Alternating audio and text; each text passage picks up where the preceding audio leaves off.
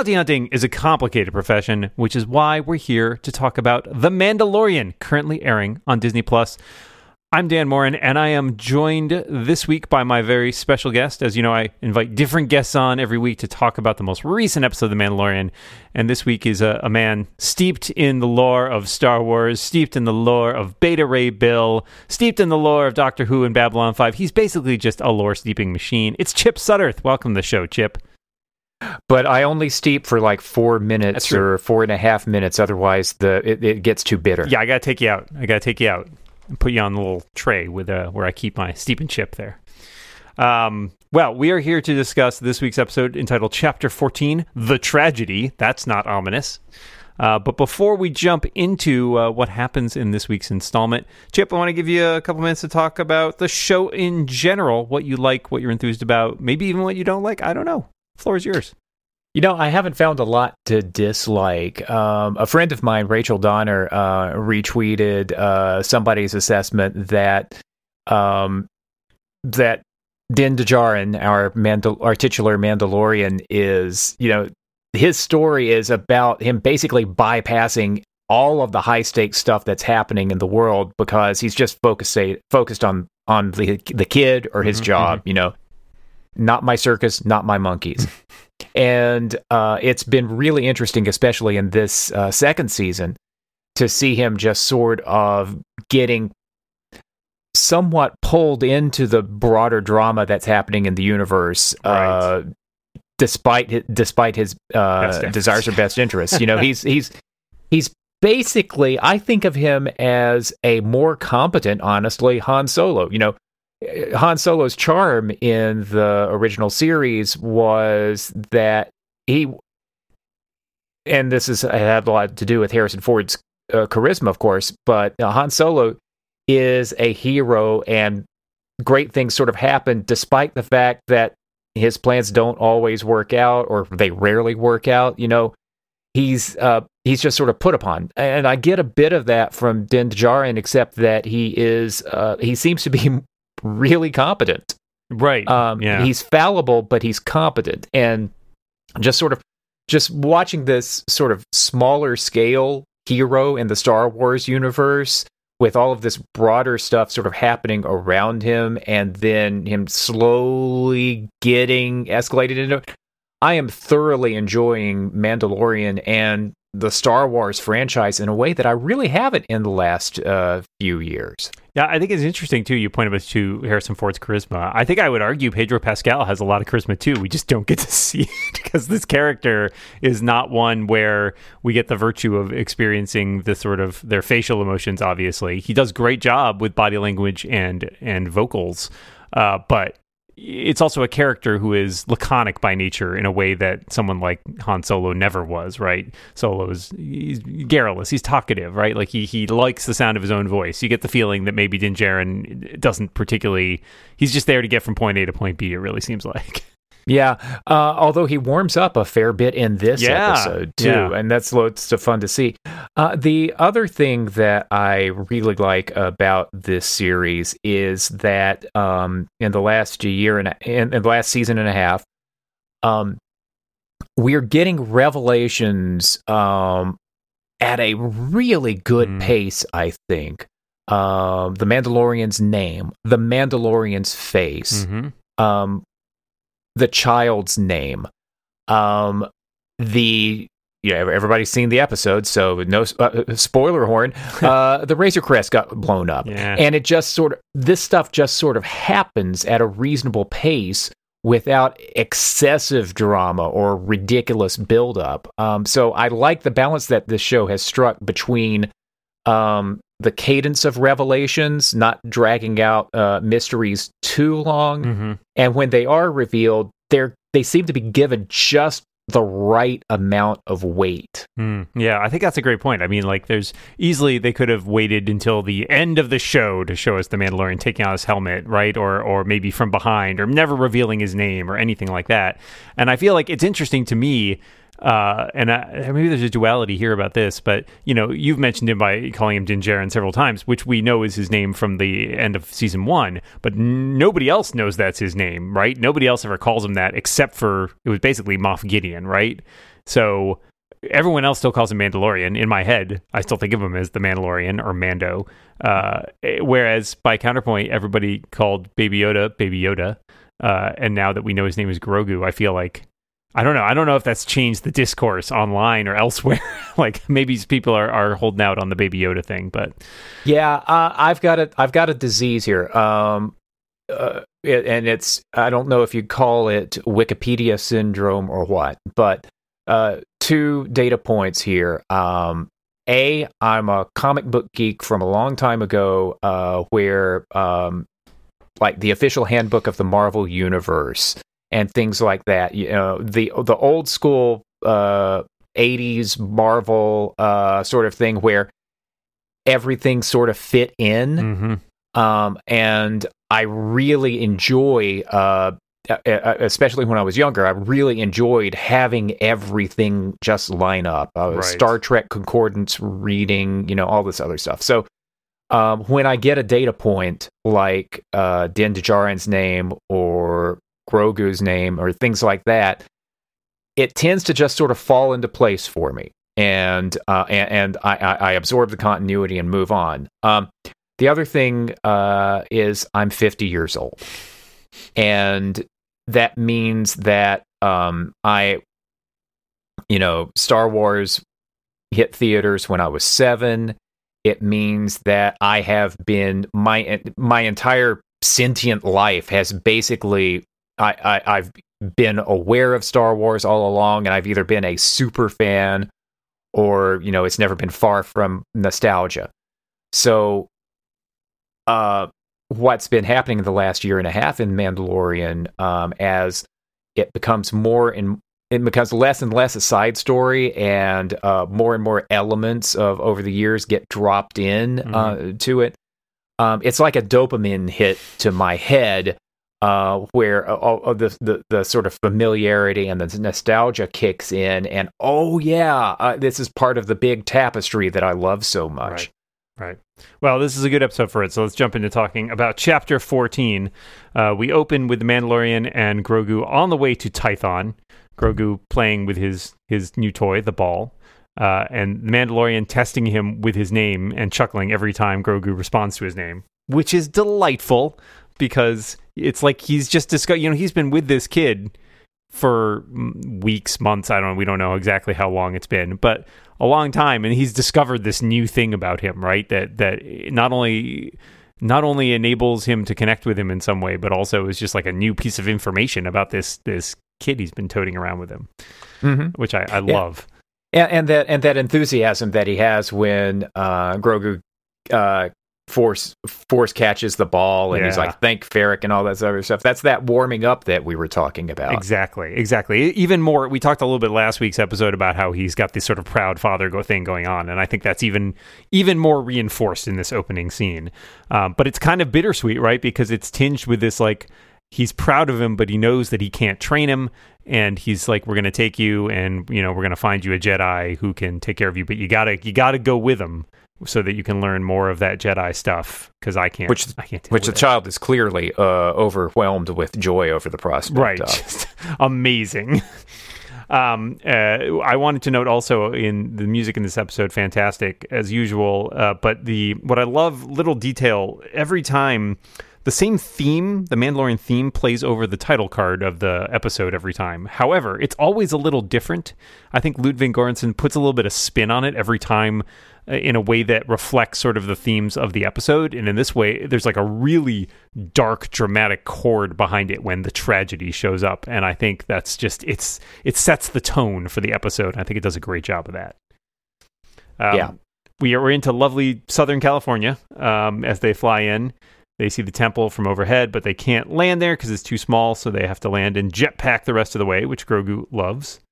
They end up on the Seeing Stone, which has some moments of Mando sort of looking around for control and asking Grogu, does this look Jedi to you? There's a little butterfly that shows up there, and he's trying to get him to, like, hey, do your Force thing. Ahsoka said, I just have to put you here, and that's it. We're done, but nothing much seems to happen. And we only have a few minutes of them being like sort of on the planet before a ship appears flying over the horizon. A very familiar ship to those of us who are longtime Star Wars fans, as it is Slave One, which is Boba Fett's ship. Yeah.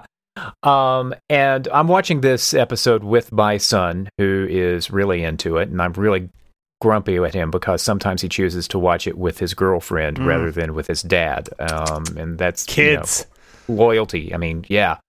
But I certainly set up more bolt upright. He's in the middle of a movie's rewatch. But yeah, I had wondered if Tamura Morrison, his cameo from the beginning of the season, if it was going to turn up Boba Fett or be a sidestep. And that speculation just sort of died right then and there. Yeah, we know what's coming, even if the Mandalorian doesn't. Right, exactly. And I thought it was interesting too, because though we've had the clues, right? We saw Tamura Morrison at the end of episode 1. We saw Boba Fett's armor with Cobb Vanth in episode 1 of the season, and so the idea that he survived, totally kind of put out there. I think, there's a lot of weird stuff in when you get into the canon and stuff and discussing like how the survival of Boba Fett and stuff, because in the old canon, in the expanding universe, he does survive. He crawls out of the Sarlacc. But obviously a lot of that stuff sort of got written off.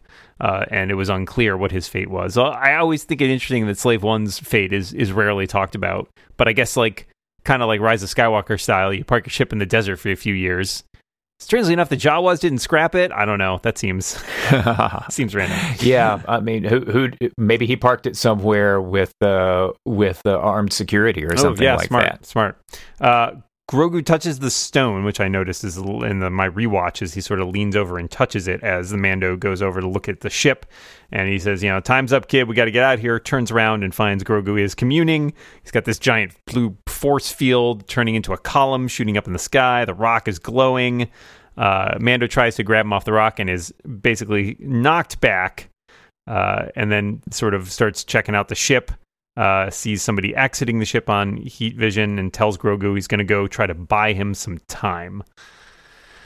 Makes his way down the rocks and doesn't get too far before somebody starts shooting at him. And we have, of course, the introduction of none other than Boba Fett, played by Tamura Morrison, who has been tracking him, and he's here for the armor.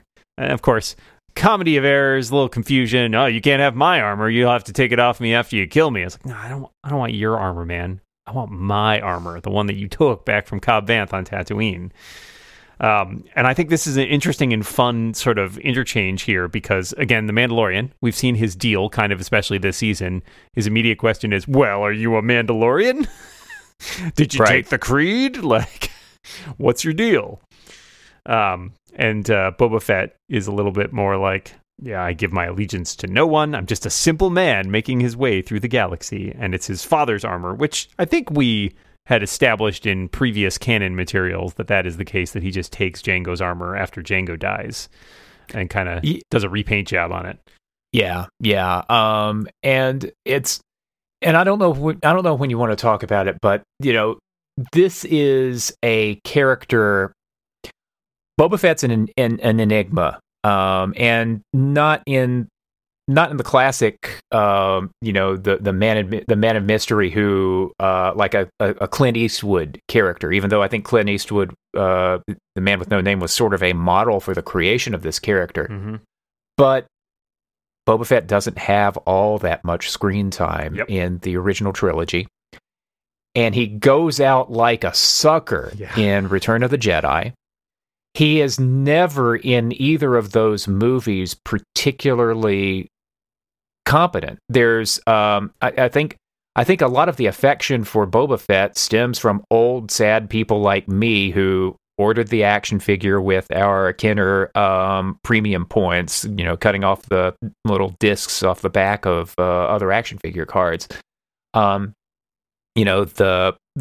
The fact that the costume looks fairly cool and the character was announced in the holiday special. Yeah. Yep.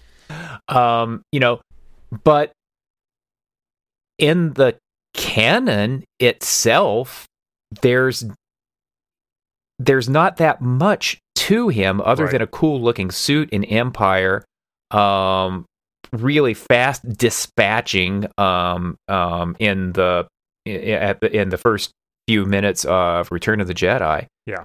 And then the character shows up as a kid in Attack of the Clones. Yep. Basically, just to see his dad get killed. That's pretty just much to see his dad get killed, and he's pretty callow. All you get of his personality is that he's laughing when Jango is trying to shoot down Obi-Wan. Yeah. And then in the Star Wars: The Clone Wars animated series, which is still canon, you get young Boba Fett, still played by Daniel Logan, trying to as like this tween bounty hunter wannabe, and he's not that good there either. Yeah, I just rewatched an episode because my wife was making her way through Clone Wars, and we just rewatched a Boba Fett episode with Asajj Ventress, and yeah, she gets the better of him in that episode. He does not come out looking pretty good, but he's also, you know, like a 15-year-old kid maybe. Right. So the Boba Fett that we get here is not terribly vindictive. He's very reasonable. Yeah. We don't really know what's motivating him at this point in the story. He's as much of a mystery to me at this point than he would be for anybody who doesn't know Star Wars chapter and verse. Yeah. I think it's interesting too. You're totally right. Like, we don't get a lot about him. I would argue that he is actually fairly competent in Empire. He finds the Falcon, he tracks it to Cloud City. He gets away with Han in Carbon Freeze. It's really his sort of quick dispatching in kind of a, you know, comedic moment in Return of the Jedi that undercuts a lot of that. But, you know, sometimes the Force is just against you. I think it is interesting to see him here. You know, he's obviously been through a lot more. We are estimating this as maybe 5 years, I think, is the general consensus after Return of the Jedi. And so I had that little bit of disconnect too, right? Because on the one hand, it's like, oh, we haven't seen this character for 20 years. And I realized, no, it's only been 5 years after the fall of the Empire. So he's been out there on Tatooine for a few years, evidently has been having trouble locating his armor, which I thought was interesting. Because it seemed like he should have been, rather than following Mando all the way to another planet to reclaim it, seems like he should have had an easier time getting it back while it was still on Tatooine. But there you go. But he does seem to be, what we do get from him in this episode is an overriding sense of being a man of honor. So essentially what happens here is after their sort of interchange with Mandalorian, he tells him, well, I've got a sharpshooter locked on. And turns out he doesn't mean on the Mandalorian, but on the kid. And it's revealed to be Fennec Shand, Ming-Na Wen, who we last saw last season dead, we thought, but with a mysterious figure approaching them.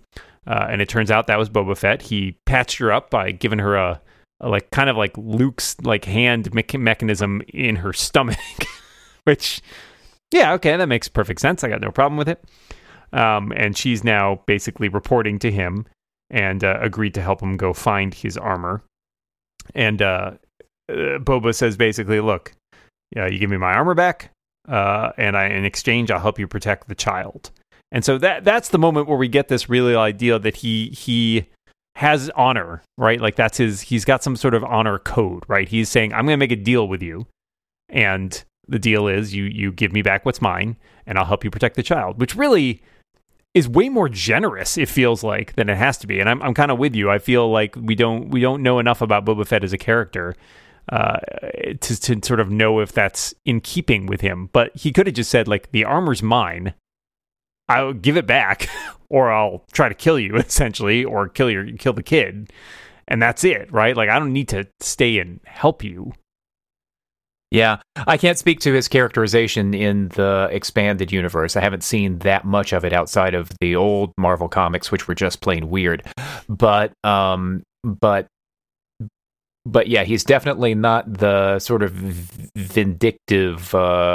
He's definitely not the vindictive 15-year-old anymore. That's for sure. I in the EU stuff, I feel like when you did come across him, it was mostly in kind of a very, you know, like he was above it all, and it wasn't even vindictiveness really. It was just like, I don't care. Like, that's your problem. I'm in it for the money. That's it. Like, that is basically my entire code, and I just don't want to get involved. And kind of a Han Solo-ish,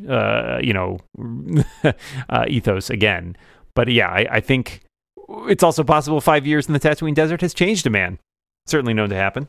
He's definitely got that Obi-Wan aging thing going on, though, because again, he's probably what, like 40? And he seems to have spent some time inside a Sarlacc, so that'll age you. But yeah. Yeah, we still don't know how he got out of there, at least as far as canon's concerned. I also like, back to your point about the debt and the person of honor, all three of the bounty hunters here seem to be operating in that way, especially this episode, debts and quests and things like that. It's really honor-driven here. Yeah, and this leads to an interesting moment where they make a deal, in order to sort of get to the point of talking about it. They say, like, we'll put down the gun if you put down the jetpack. It doesn't say put down your gun. He says put down your jetpack, which I thought was interesting. I mean, I guess it gives you a strategic advantage. So that's kind of the reason. But it also feels a little bit like we want to deprive you of your plot device that lets you go places really quick. To me, that read a little transparent at that moment. Like, all right, that's a weird choice. And almost immediately we have another ship coming in, which appears to be some sort of transport. And I, like everybody else, I'm sure, yelled at the screen, pick up the damn jetpack. But no, he doesn't bother. No, maybe it would have taken him too long to get it strapped on again. And guess. He was, I know, we can. We'll hand wave it. So I think that was an Imperial clown car. Yes.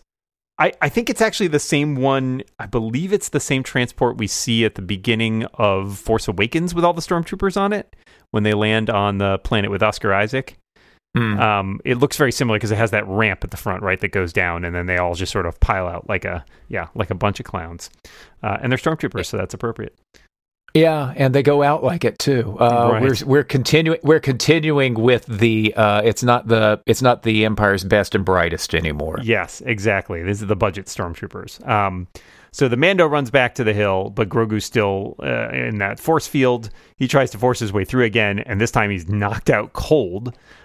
Meanwhile, Fennec and Boba... 0 for 2. Yeah, he's not doing well on this. He's making a lot of bad decisions in this episode, I feel like, putting down the jetpack. He keeps trying to do the same thing, and it keeps not working.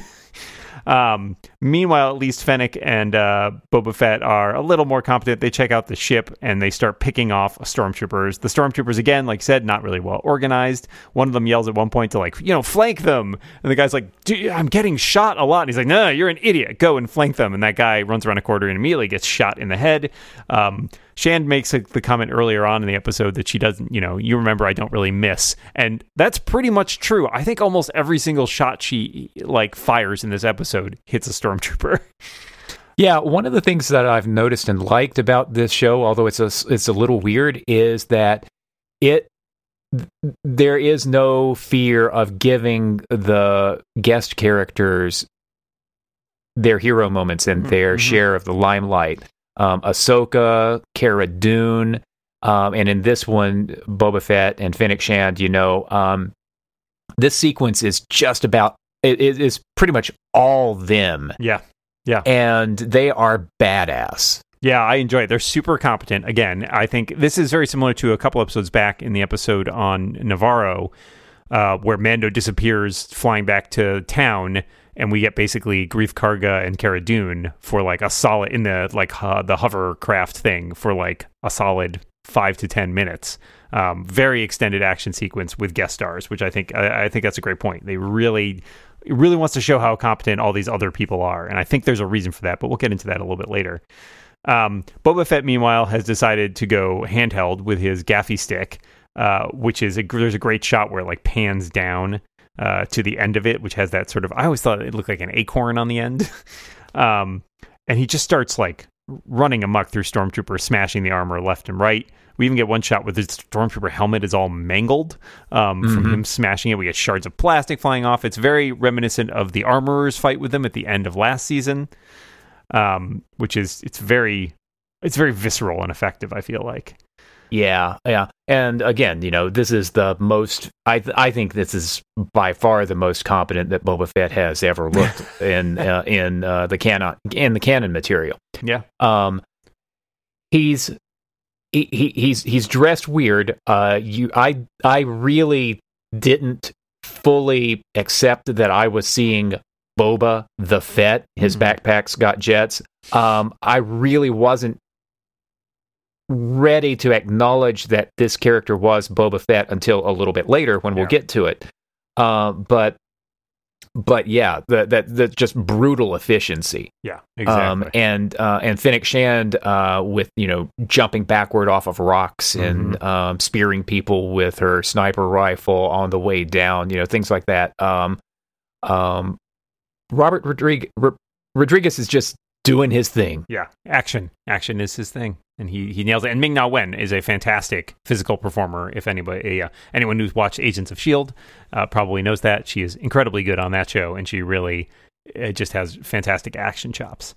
So there's some scenes where the stormtroopers have mortars. There's like a yellow armored trooper at one point firing off mortars. They set up an E-Web blaster, and that basically a mortar loosens a boulder that Fennec is hiding behind, and then she shoves it with her feet, and it rolls like Indiana Jones style down and like takes out a whole bunch of stormtroopers, none of whom are smart enough to run, sideways.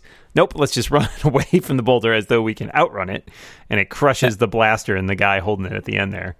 Is that before or after the second clown car arrives? I think it's before.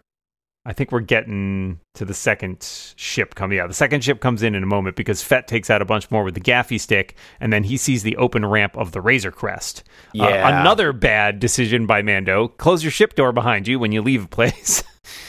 And that's when we also have that Fennec jumping backwards and shooting the troopers and then just like taking them out at point blank range one at a time. Just like massive numbers of stormtroopers. Where are all these guys from? It's a great point. The second ship comes in at this point. Fennec also has a great move where she throws her helmet at a guy and then shoots him a bunch. The Mando finally starts coming around. Grogu's still on the rock. He sees more troopers getting out of the ship, and then he tries to push his way through the force field again. Guess what? 0 for 3. Doesn't work. And says, all right, I'm going to go protect you. I'll go. As, of course, the second he leaves, it ends, and Grogu is free again. The troopers surround Fennec and Boba, and they're like, we just want the child. A bit of a change from their opening move, which was shoot everybody, and now they're okay with negotiating. But, of course, the Mando chooses that moment to show up and gets his whistling birds off. He and Fennec Shand sort of team up as he takes blaster shots for her. This isn't looking good. I've seen worse. He tries to let Fennec off the hook, but she says they have a deal. Once again, the honor sort of coming through here. I guess there are honors among thieves. And then when it looks like everything is lost, all of a sudden these bombs start falling from the sky, followed by none other than Boba Fett himself in the armor.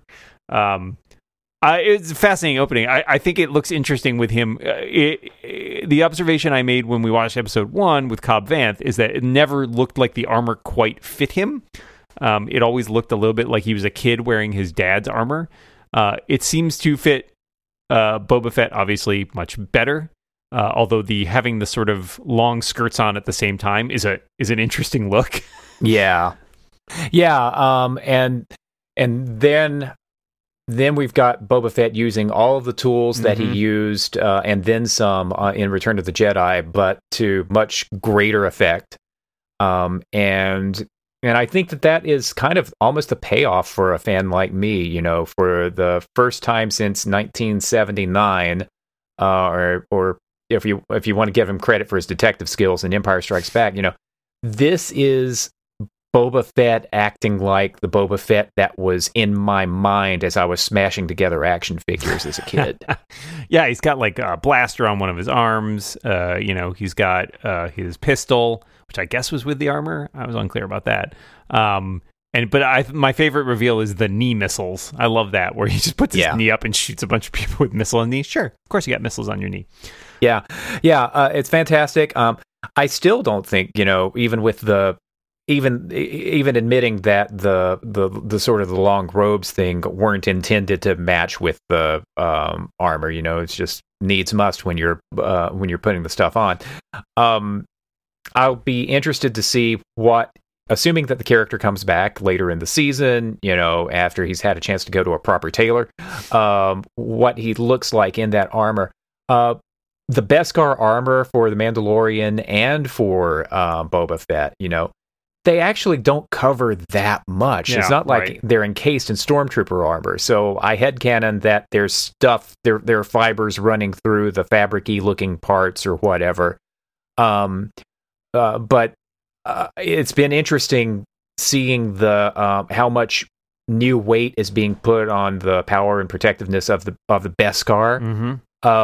When these suits, they don't feel like armor to me. They feel more like just sort of weapons gear, weapons packs that are sort of slapped on. So yeah, I'll be interested to see what Boba Fett looks like next time we meet. Yeah. So Fett targets basically everybody runs as soon as they see Boba Fett, right? Like that. The stormtroopers are like, nope, we didn't sign up for this. They run back to their ships. They take off. Fett targets one ship with his rocket pack and shoots it down, but it hits the other ship on the way down, and they both explode. To which Mandalorian comments, "Nice shot," and Fett says, "I was aiming for the other one," which he was. Yeah, and that was actually kind of wild.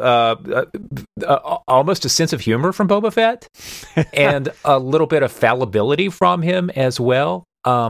Yeah, I feel like he feels in some ways like a new character to me. Yeah, I agree. I mean, again, there's not that much to base him on, especially if you're coming in only having seen, say, the original trilogy, or even having seen the prequels where he's just a kid, right? Like, I feel like there is a lot of room there for Boba Fett because he's a character who we've never spent that much time with. He kind of pops in and out, and we've never spent like a concentrated long period of time with him enough to know his deal, really. So there's a lot of room there. I do like the way that in one shot he flips his pistol and holsters it just like Dad did. Yeah. Well, you gotta live up to your parents, I guess. Yeah, and when you're the same actor who played Dad, yeah, you got the move down. Everything seems quiet for a second, and then there is a sound of blaster fire from overhead, and the Razor Crest is vaporized in a moment that was truly shocking and incredibly sad. I felt like at the same time, like I was bummed to see it. I shouted. Oh yeah, I was upset as hell. And then the very next day, the Lego Advent calendar I saw includes a tiny little Razor Crest. Did they time it that way? I want to believe yes. Yeah. Our friend Steven Shapansky tweets about it saying, too soon. Yeah. Fennec recommends Boba Fett get his ship before it gets blown up, so he jets off to Slave One. Mando looks up and sees the light cruiser hanging out in the atmosphere and realizes he needs to go back for the kid now. Meanwhile, up on the cruiser, Moff Gideon orders the Dark Troopers launched, so we get a name for those mysterious figures we saw a couple episodes ago at the end there. The Mandalorian stops and looks, too, which is yet another bad move. He's like, oh, I wonder what's happening up there. It's like, no, dude, keep running. And these are the Dark Troopers, talk about diving into deep the cuts? Old canon. Yeah, Dark Troopers from Star Wars Dark Forces. Yeah, they were now scary. Out of canon's first-person shooter from God knows how long ago. 1990s. I definitely had it on CD-ROM on my Mac in the 90s, and it was the first Star Wars FPS, and the Dark Troopers were legit scary. Like they were bad, like the big robot stormtroopers essentially in dark armor, and like they were hard to beat. So they look like robots from what we can see here. They have rocket boots, which is cool. They jet down and land at the Standing Stones and advance on Grogu, who's sleeping on the rock. He wakes up kind of slowly, but unfortunately Mando and Fennec show up a second too late as they grab the child and fly him back up towards the cruiser. Boba's already in Slave One, but Fennec calls him off after the Mando says he doesn't want the kid to get hurt. But Fett tracks them and gets through the clouds to see the light cruiser. And this was an interesting exchange. I'm curious to know what you made of it, because Boba Fett says they're back. And they're like, who? And it's like, the Empire. And they're like, well, that can't be. The Outer Rim is the New Republic jurisdiction. He's like, I'm looking at Imperial cruiser. And I mean, Mando earlier in this episode already saw the cruiser, and he's certainly seen Moff Gideon and the weight of the Empire and Navarro. And so I guess it's sort of my question of how widespread the Imperial presence remains 5 years after Return of the Jedi, because we haven't seen a shortage of stormtroopers exactly. There have been a decent amount, but maybe they're just kind of thinly spread, I guess. I would think so, and also, it's been planetary based. The description is the Imperial remnants, right? So outposts here and there of the Outer Rim, and sort of in canon over time, the Empire and the New Republic will come to some sort of agreement that turns into a détente that lasts up to The Force Awakens, right? But yeah, we haven't seen a whole lot of evidence that there's an honest to God Imperial fleet. Yeah, exactly. We've seen little bits here and there, and I mean, certainly if Boba Fett's been on Tatooine the last 5 years, which we are given to understand that he probably has been, then it's possible that any Imperial presence there is long gone. And thus maybe he really felt like, well, the Empire fell, that's it. And I haven't been bothered by them since, so they must be gone. But I think it is interesting too, because I can't remember if this was mentioned explicitly in the last episode, but I thought that the conversation Ahsoka had when she told him about Tython suggested that Tython was towards the core, the galactic core, which also made me wonder, are there more Imperials in the galactic core? How far does their influence reach? I don't know. These are things we're not really sure about. We don't really know the full state of galactic affairs because we're so zoomed in on the Mandalorian. Yeah, I like that. If you're an attentive fan, not a casual fan, you don't have to be a Star Wars nerd like me. But if you sort of pay attention in The Force Awakens, you get the sense that the Battle of Jakku happened after Endor. You didn't just flip a switch at the end of Return of the Jedi and everything was great and the Alliance was restored and all of the other stuff.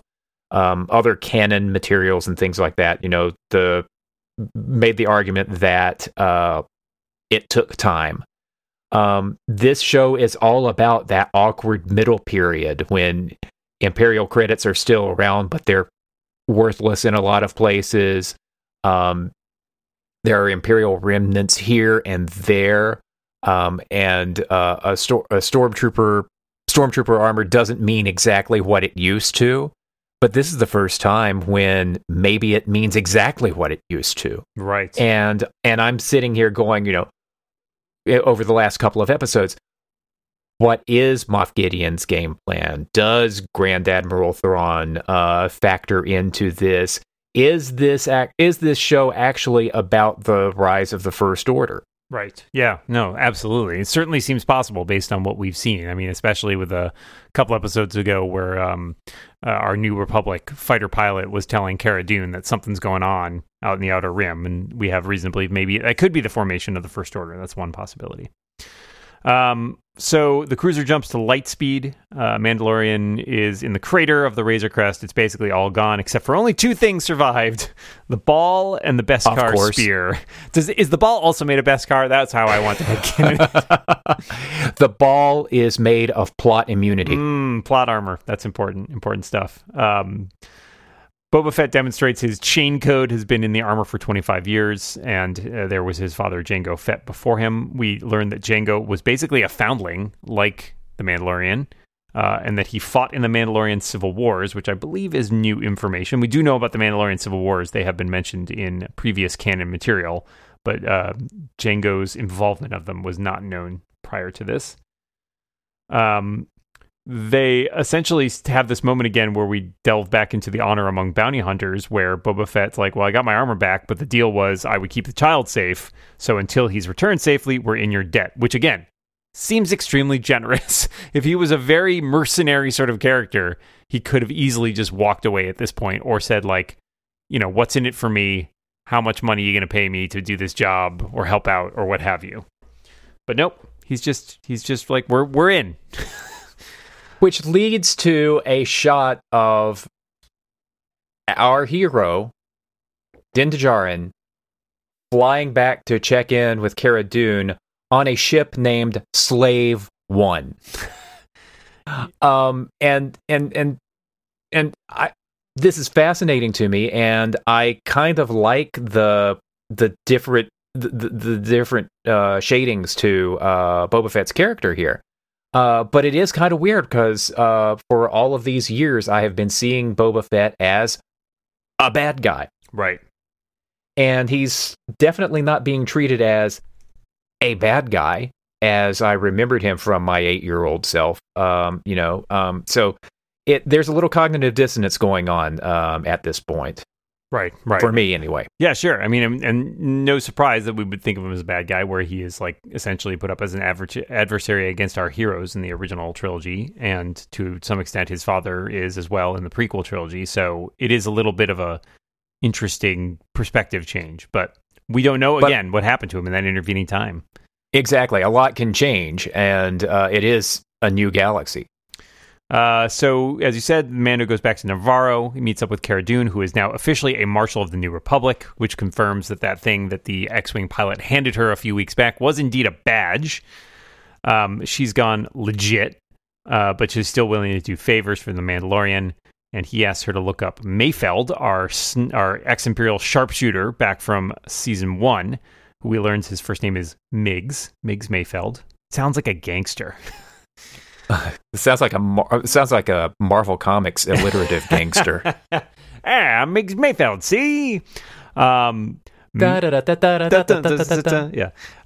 The Mandalorian basically wants to spring him to locate Moff Gideon's ship. We don't entirely know why, other than he's ex-Imperial, and so think that might have something to do with it, but we do know that he is in there basically for taking the fall. He's been sent to some field where he's been working hard labor since ripping off the prison transport last season. Cara Dune says, look, these stripes mean there are rules I need to follow, but then the Mandalorian retorts, they have the kid, and it seems like maybe Cara Dune is going to be willing to put aside some of her newfound morality in order to help out Grogu. Speaking of whom, Moff Gideon, aboard his cruiser, goes to see Grogu. Grogu is tossing stormtroopers around as though they are paper bags, using the Force, and even starting to choke them with his little slit eyes at a couple points, looking very kind of evil. Gideon just kind of lets him do it too, which I thought was funny. Like he's just letting him throw these guys around and even knock them out, it seems like. Could have killed him, I guess, but you don't get that high in the Imperial hierarchy without being willing to break a few stormtrooper eggs. But he also knows that this makes the baby so sleepy. He shows him the Darksaber at one point, but tells him he's not ready to play with these things because he's liable to put an eye out. And then he lets his trooper stun him to put him down for a nap, because that's how I assume all parents want to put their babies down for a nap, just with like a stun gun, basically. There would have been some days. Once they drop out of hyperspace, he tells them to send a message to Dr. Pershing, who we saw in hologram form a few weeks ago, and tell them they have their donor. He's going to continue whatever creepy experiments he was doing on Navarro. And he has them shackle Grogu in adorable mini baby shackles, which they just happen to have on hand, I guess. And that is where our episode concludes. The tragedy. Yeah, I mean, I had the feeling we were getting close to the end of the season, and it sure seemed like once they told you a tragedy was going to happen, it would have something to do with Grogu being falling into the hands of the Empire, I guess, would be the most likely. That said, I did not expect a lot of what happened in this episode. Yeah, the episode title, of course, being a Star Wars nerd, I immediately thought about the tragedy of Darth Plagueis the Wise. Yeah. Plagueis, and so we know that the child's M count, midichlorians, one would assume, is important, and that they're in the process of growing something with clones. So maybe the tragedy of Darth Plagueis the Wise actually has some relevance here to the creation of new life, and that possibly opens up questions about the Emperor or Snoke, stuff like that. I'm interested in where this is going, but here is the one misgiving that I have about The Mandalorian, and it is entirely personal. I didn't enjoy where the sequel trilogy wound up. I was a big Rian Johnson, The Last Jedi fan, and Rise of Skywalker just fell flat for me, and it kind of soured me on the entire sequel trilogy, to be perfectly honest, probably unfairly. But I don't have the emotional connection that I thought I was going to be building with those sequel characters, because I didn't feel like it stuck the landing. So at one point, I felt like Mandalorian was the sequel to the original trilogy that I really wanted. But it does feel like that the Mandalorian is moving towards the sequel. It feels like it could be building in some connective tissue between the original trilogy and the sequel trilogy, and sort of creating some, like I said, connective tissue. And I'm sort of resisting that a little bit. I love this series, and I love that it is connecting me with older characters like Ahsoka and revisiting Boba Fett and things like that in ways that still work for casual fans who don't know all of these characters and things like that. None of this stuff has felt like fandom gatekeepery stuff. And like I said at the top, you give me continuity stuff, and those are dopamine hits, but continuity for the continuity to the sequel trilogy isn't nostalgia for me. Yeah. And so I get you. Yeah, I'll be interested to see where season 2 winds up. I think I'm still going to enjoy it all the way, but that's the one little bit of mental reservation that I have about where this is going. Yeah. I can see that. I think for me, what heartens me a little bit about that is, so I kind of view the main like the original trilogy is kind of like, I kind of think of it like a volcano, and it's got like the slopes on either side, and we sloped up into the original trilogy with stuff like Clone Wars and Rebels, and which is great because you were getting closer to like the original trilogy stuff, and then we're sloping sort of down with some stuff like The Mandalorian. And I agree with your sentiments about the sequel trilogy, and even with the fact that the Rise of Skywalker falling a little bit flat did damage some of the overall arc in that, and made me, as fond as I am of some of those characters, made me less excited about the plots they were telling with those characters. That said, I feel like things like Clone Wars, which have showed me that even if I don't care for the prequels, I can have a lot of affinity and love for Star Wars set in that time period, makes me feel like I can sort of compartmentalize the parts I like from the parts I don't like, and that's fine. Sure, everybody can. Absolutely. And I think that's one good thing about this is, and it's unclear how close they're going to get to the sequel trilogy stuff, right? Because if this is indeed set only 5 years after Return of the Jedi, it's still like another 15 years before the events of Force Awakens. So there is still a lot of time in there to play with, and a lot of stories that can happen within that space without having to directly tie in to everything that's going on there, and moreover, without directly having to tie into all the stuff specifically with the Jedi and the Force that's going on there as well. Because I think that's one thing that I loved about the first season, was the idea of there's all these stories happening out on the Outer Rim. They don't even involve Jedi. Like, there's not even nobody out there has ever seen a Jedi. It's fine. This season, we're definitely tying into that much more, having already seen Ahsoka and having some indefinite question out there, right? Like, who did Grogu contact, if anybody, when he was on the Seeing Stone? Raises some questions about what other Jedi are out there right now. Will the Jedi show up to save the day at the end? Or will the Jedi perhaps, the ones that are out there are not willing to come forward at this point? It's unclear. But I think that there's still a lot of interesting, smaller stories to be told on the canvas that we've seen so far. Absolutely. And as long as the focus doesn't shift too greatly from the Mandalorian himself,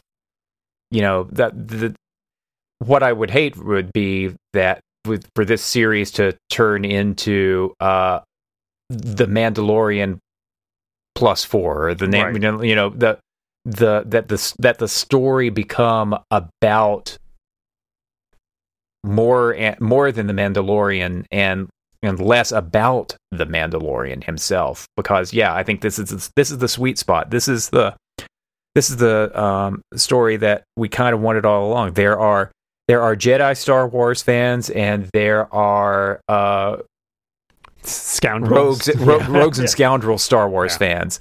And this is for people who don't need to see a glowing lightsaber every single time. Right. And I didn't have the chance to mention it, but I just love Giancarlo Esposito, and the sadistic glee that he has. He's a good villain. He's a really good villain. Completely different from his Breaking Bad character.